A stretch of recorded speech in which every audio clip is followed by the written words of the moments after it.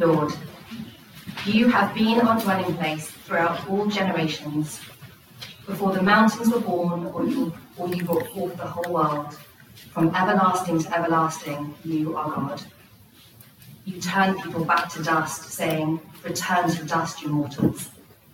1,000 years in your sight are like a day that's just gone by, or like a watch in the night.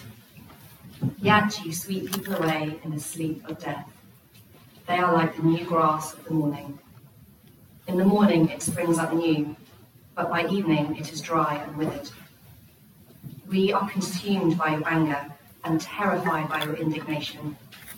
You have set our iniquities before you, our secret sins in the light of your presence. All our days pass away under your wrath. We finish our years with a moan. Our days may come to 70 years or 80 if our strength endures. Yet the best of them are but trouble and sorrow, for they quickly pass and we fly away. If only we knew the power of your anger. Your wrath is as great as the fear that is your due. Teach us to number our days, that we may gain a heart of wisdom. Relent, Lord, how long will it be? Have compassion on your servants. Satisfy us in the morning with your unfailing love, that we may sing for joy and be glad all our days. Make us glad for as many days as you have afflicted us, for as many years as we have seen trouble. May your deeds be shown to your servants, your splendour to their children. May the favour of the Lord our God rest on us. Establish the work of our hands for us. Yes, establish the work of our hands.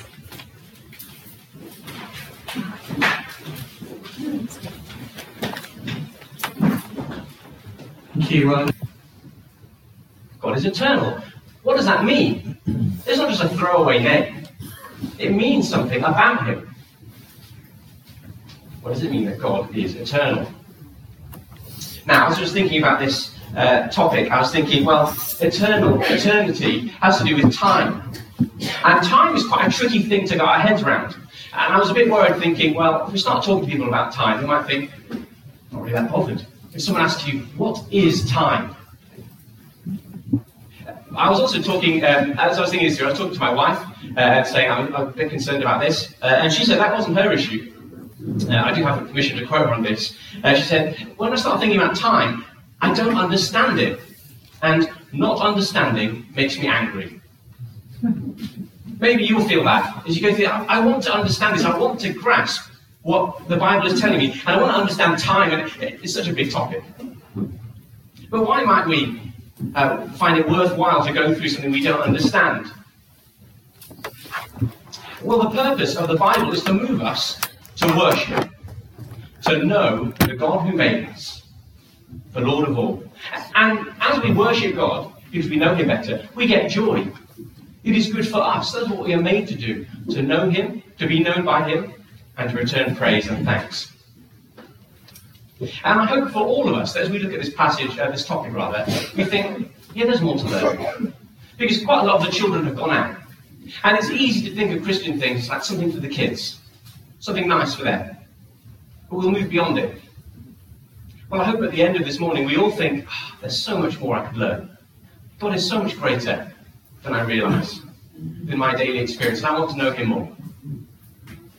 So, what we're going to cover in terms of structure, and then I'm going to pray, we're going to look at it in three different parts. Firstly, what's our relationship to time? What's our relationship to time? Then we're going to think about what God's relationship to time is. Part 1, our relationship to time. Part 2, God's relationship to time. Part 3, our relationship to God. That's what we're going to cover. Let me pray briefly before we then move into that first section. Lord God, we worship you as the eternal God. We pray now you would reveal yourself more to us. Give us hearts that understand, minds that love you. And please, Lord, give us the grace to grasp you just a little bit more, and that we might delight in knowing you better. In Jesus' name. Amen. All right, what's our relationship to time? We're going to look at three different parts under this, A, B, and C, we'll call them. What's our relationship to time? We're looking at an old proof, oldish sort of proof, and then a newer proof. What is our relationship to time? Okay, the first proof is actually still in Genesis. Genesis 29, verse 20. It'll come up on the screen. I've given you a couple more verses there. I'll step down to read it. Jacob was in love with Rachel and said, I'll work for you 7 years in return for your younger daughter Rachel. Laban said, it's better that I give her to you than some other man. Stay here with me. And that is the bit we're interested in terms of time. So Jacob served 7 years to get Rachel, but they seemed like only a few days to him because of his love for her. Did you ever experience that? A chunk of time flying by. I'm not saying none of you work for 7 years to get a spouse, but that sense of, it went so quickly. 7 years, just like a few days. Isn't that strange? But we know what that, we can experience that in our own lives. See, time, our perception of time changes depending on whether it's something we find worthwhile and enjoyable. Maybe we ever found the opposite. A short amount of time crawling by. Come on. See, time, we can't quite perceive it. We can't quite grasp it, can we? Sometimes it seems long when it's short, and sometimes it seems short when it's long. And there we have it in the Bible. Universal human experience. So time is kind of quite hard for us to grasp. All right, the second thing is from Augustine. Now, Augustine was a theologian and a philosopher. He lived in North Africa, about 400 AD. And he's one of the most dominant figures in Western thought. And he said this about time. He's a very, very clever man. Here's what he said about time. What then is time? I know well enough what it is, provided that nobody asks me. But if I am asked what it is and try to explain, I am baffled. I love that. What is time? Well, you know what time. If I say I'll see you in 5 minutes, you know what I mean, right? But if I asked you, what are those 5 minutes? You say, well, it's about clocks, and then, well, that's not really time. Very quickly, like, what is it? The greatest minds cannot understand time. We cannot explain time. We can work with it, but we cannot explain it. Thank you, that can come down. And there's one final kind of newer thought about time. This is now Einstein's theory of special relativity. Now, I'm not a physics teacher, but let me just go very briefly. Einstein realized, don't ask me how, that space and time are linked. So that where you are and how quickly you're moving is linked to where you are in time and how quickly you go through time. And the quicker you go through space, the slower you go through time. You can actually prove, they've proved this, right? What this looks like in practice is they get 2 very, very accurate clocks, atomic clocks, and they sync them up so they're perfectly in sync. And then they put one on a rocket and send it off very, very fast around the Earth. Okay? 1 clock on Earth, 1 clock round and round. Moving much quicker. They then bring them back together. Now what would you expect to find? Very accurate clocks. Still in sync. But the one that goes around the Earth is behind. It's slower. Because when you move quicker, the slower you go through time. That's what people have found out about the universe. Now, some of you look very glazed. And that's it's either a good thing, because you're like, oh, whoa, we live in a weird universe. Or you look glazed, it's bad because you just don't know what I'm talking about. But I hope you can grasp, at least with that time is bigger than us. That's the answer to the first question. What is our relationship to time? Well, time is greater than we are. We are in time. We are trapped in time. You can't go back. Loads of us would love to go back in time, wouldn't we? And change something. We can't. We are in time. And like Jacob, sometimes our perceptions of it aren't quite accurate. And like Augustine, we can work with time, but don't ask us to explain it. And as for Einstein, well, we can leave him well alone. The universe we live in is strange, and it's bigger than us. So the first part we would see, what is our relationship to time? Well, time is greater than us. That's quite simple, isn't it? Time is greater than us. We're not the masters of it. All right. Let's move on to part 2 then. And what is God's relationship to time? 3 parts of this, A, B, and C too. And now these are all from Scripture. The first 2 are from Psalm 90. If you have that still open, it'd be great to look at that. 3 things about God's relationship to time. Firstly, God is everlasting. We saw that in Psalm 90, verse 2. Before the mountains were born, or you brought forth the whole world, from everlasting to everlasting. Do you get that? From everlasting, from before, forever, all the way to into ever and ever and ever. And not just you exist, not just you've been around a long time, but what does it say? You are God. God is the one from everlasting to everlasting, forever, eternal. That's the first thing we see about God. Then, what else do we see in Psalm 90 verse 4? That God is on a different level.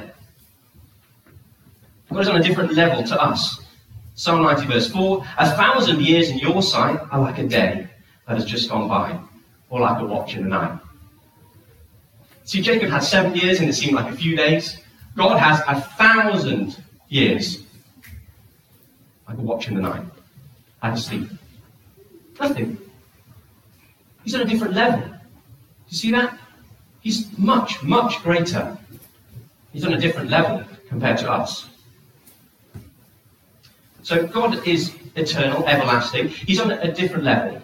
And thirdly, God made time. God made time. Okay, well, now we make time, don't we? Say, oh, can you make time for that? And we say yes or no. But when we say God made time, that's on a different level too.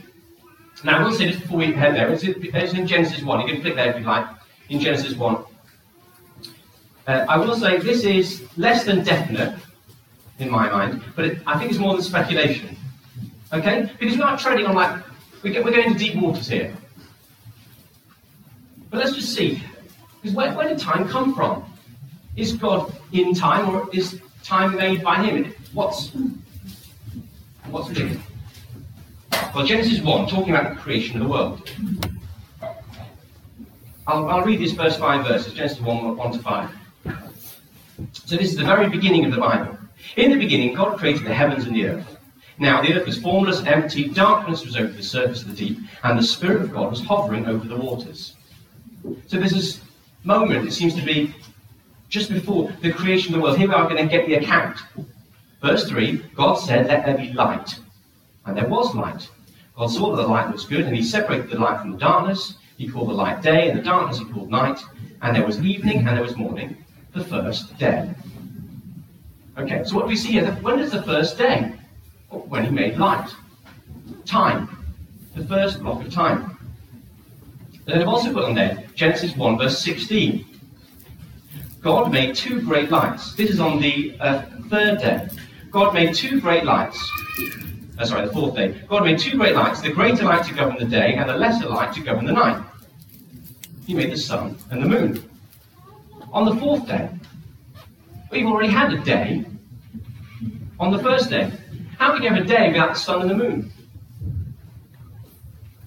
We're not going to go into where that other questions that might be linked to that. But can we just think about time? When did time start? When was the first day? It was before the sun. It was on the first creation day. It's the time, the clock started at 0 on the first day, and that's not just the time of the sun, that's the time of the universe.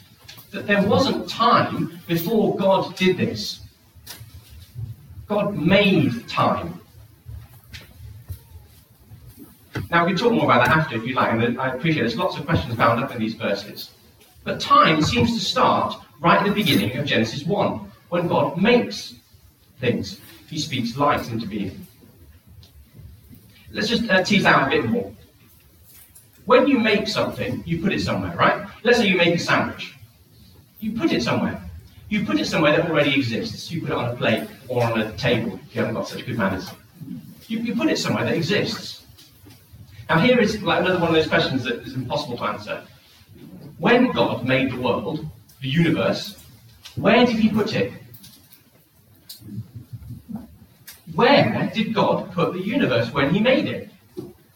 He can't put it somewhere because there isn't somewhere to put it. Does that make sense? The plate already exists for us, but what was it? There was nothing. Where does it go? I don't know. Let's make that even harder. When God made the world, what time was it? I don't know. There wasn't a time. God made time and space. And And that's one of the areas where I think science does lean, at least me, a little bit to thinking time was created by God, because space and time in our observations do seem to be really linked. Now, we're not perfect, we don't know everything, but they do seem to be linked, and it seems to come from Scripture too. God made time and made space. So it means that there wasn't a countdown to creation.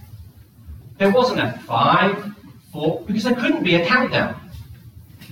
There just was everlasting. And then God made space, and he made time. Good.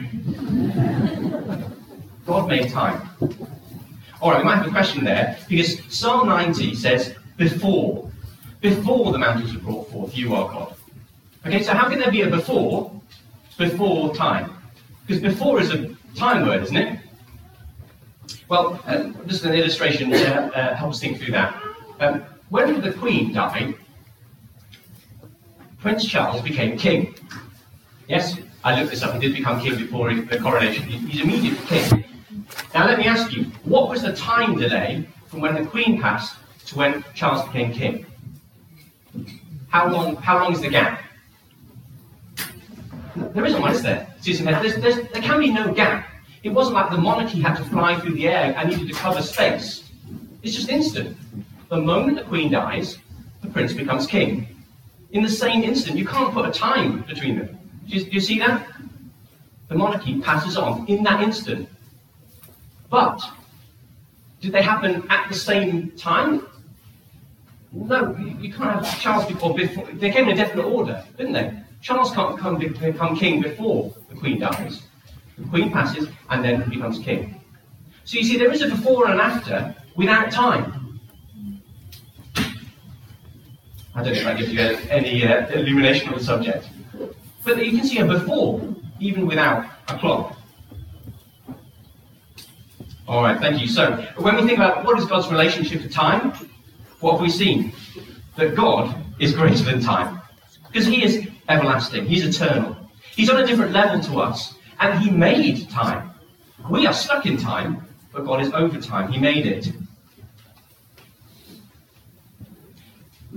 Just a couple of thoughts on that as we think about who God is, what he is like.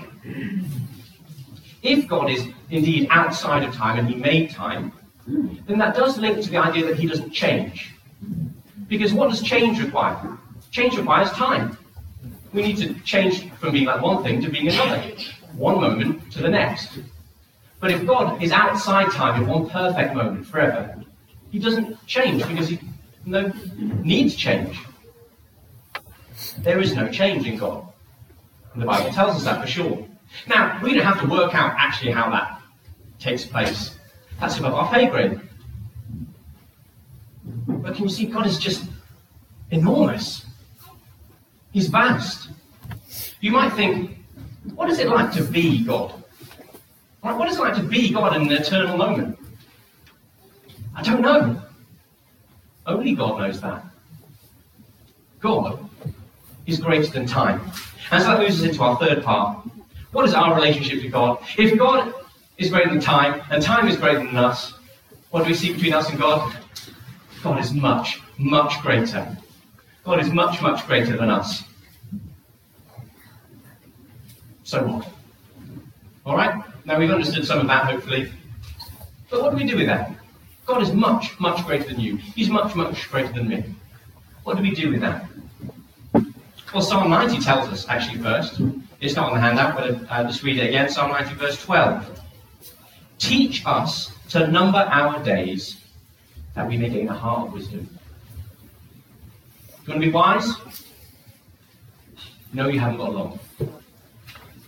That's what Psalm 90 says. You want to be wise? Know that you are not God.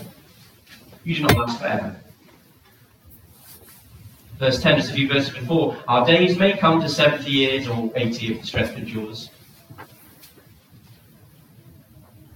If you want to be wise, know that you're not going to stick around this life forever. Compared to God, we're just momentary, like a breath. Wisdom is knowing that we are not eternal. That's us. But let's now think about God. These are devotional applications now. I want to move to devotion and worship. Some of us, we really like thinking big thoughts, and that stimulates our heart. Others of us, that's not quite our cup of tea, and that's fine. We are different. But let's see where this takes us. 4 things I want to really encourage you with when we think about God being eternal. 4 things that God really can do, or is, as a result of what we've seen. Firstly, God really knows the future. God really knows the future. There's lots of places we could go to this. I just picked 3 in Matthew. We've been going through Matthew 10. And these are 3 instances in Matthew's Gospel where Jesus predicts his death. Here's the first one. From that time on, Jesus began to explain to his disciples that he must go to Jerusalem and suffer many things at the hands of the elders, the chief priests and the teachers of the law, and that he must be killed and on the 3rd day be raised to life. Then Matthew 17:22. When they came together in Galilee, Jesus said to them, the Son of Man is going to be delivered into the hands of men. They will kill him, and on the 3rd day he will be raised to life. And then again, Matthew 20, verse 17 to 19. Now Jesus was going up to Jerusalem.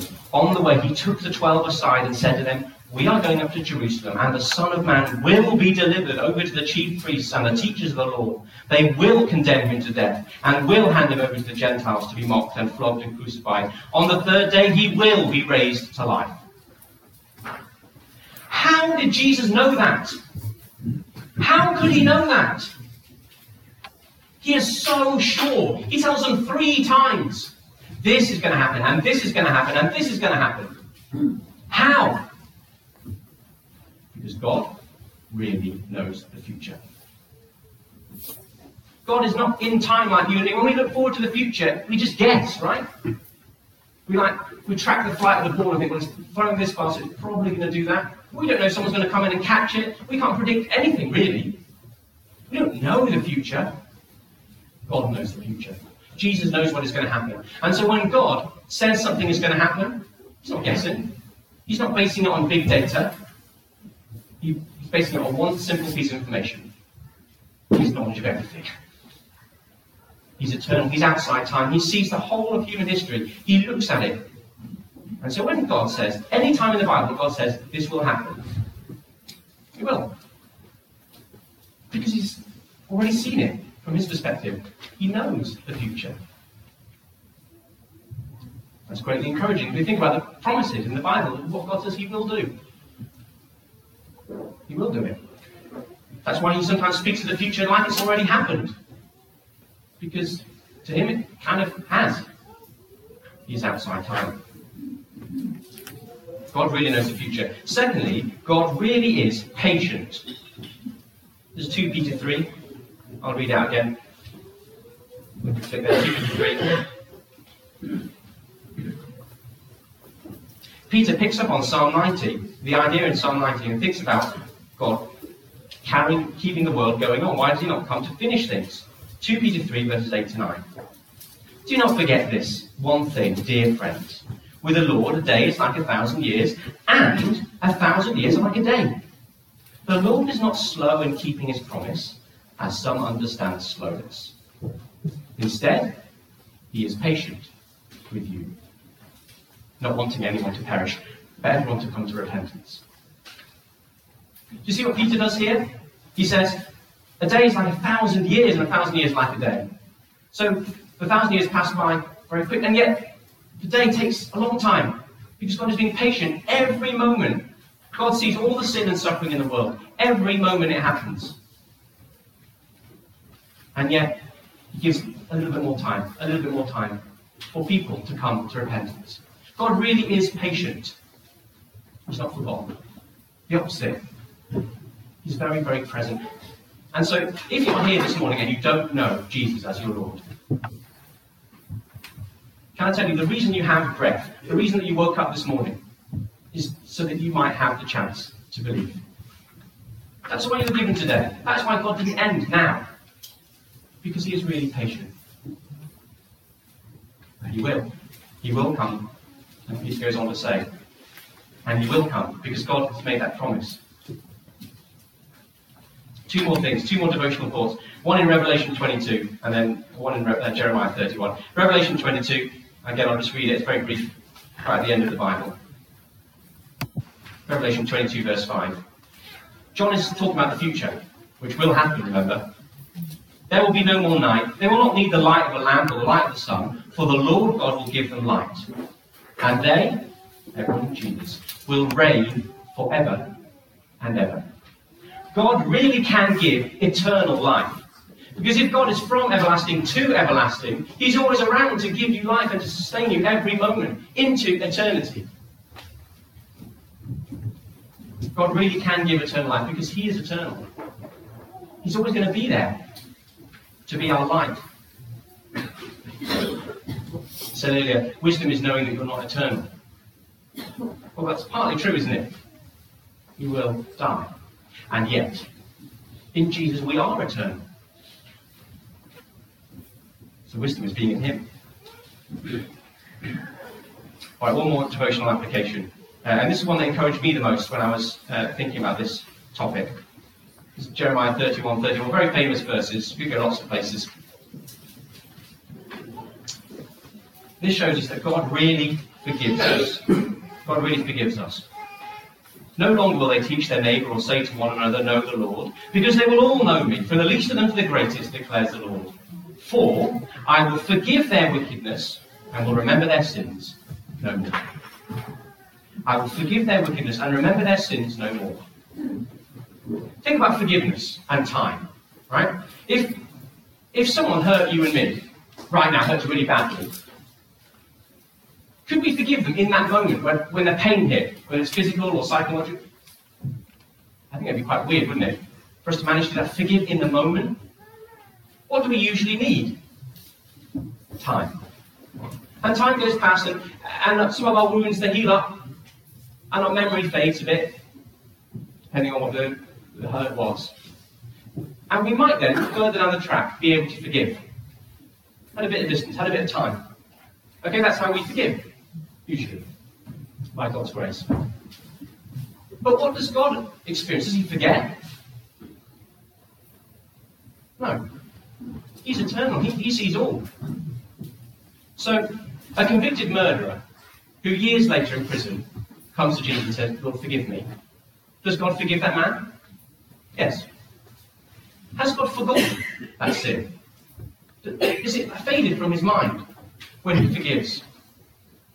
No, he's eternal. He sees it all. He forgives, as it were, also at the moment of the killing. And also at the moment that the loved ones of that person find out the news. God forgives in the moment. So when we repent, our sin's a bit faded sometimes. We've forgotten about it. But God is eternal. He's outside time. He sees it clearer than we do. And yet, what does he choose to do? I love the way the Bible talks about God forgiving. It doesn't say he forgets. I did look to try and find if there's anywhere in the Bible that says God forgets our sin. By far, the more common way is that he will remember their sins no more. He no longer remembers it. He no longer, bring it to mind to do something about it. He can't forget stuff because he knows everything. It'd be impossible. What he chooses to do, is no longer bring it back to mind in a way to act. That's how God forgives. He sees our sin. He sees the worst things we've done, better than we see it. And yet he still chooses to remember it no more. Has God really forgiven you? Yes.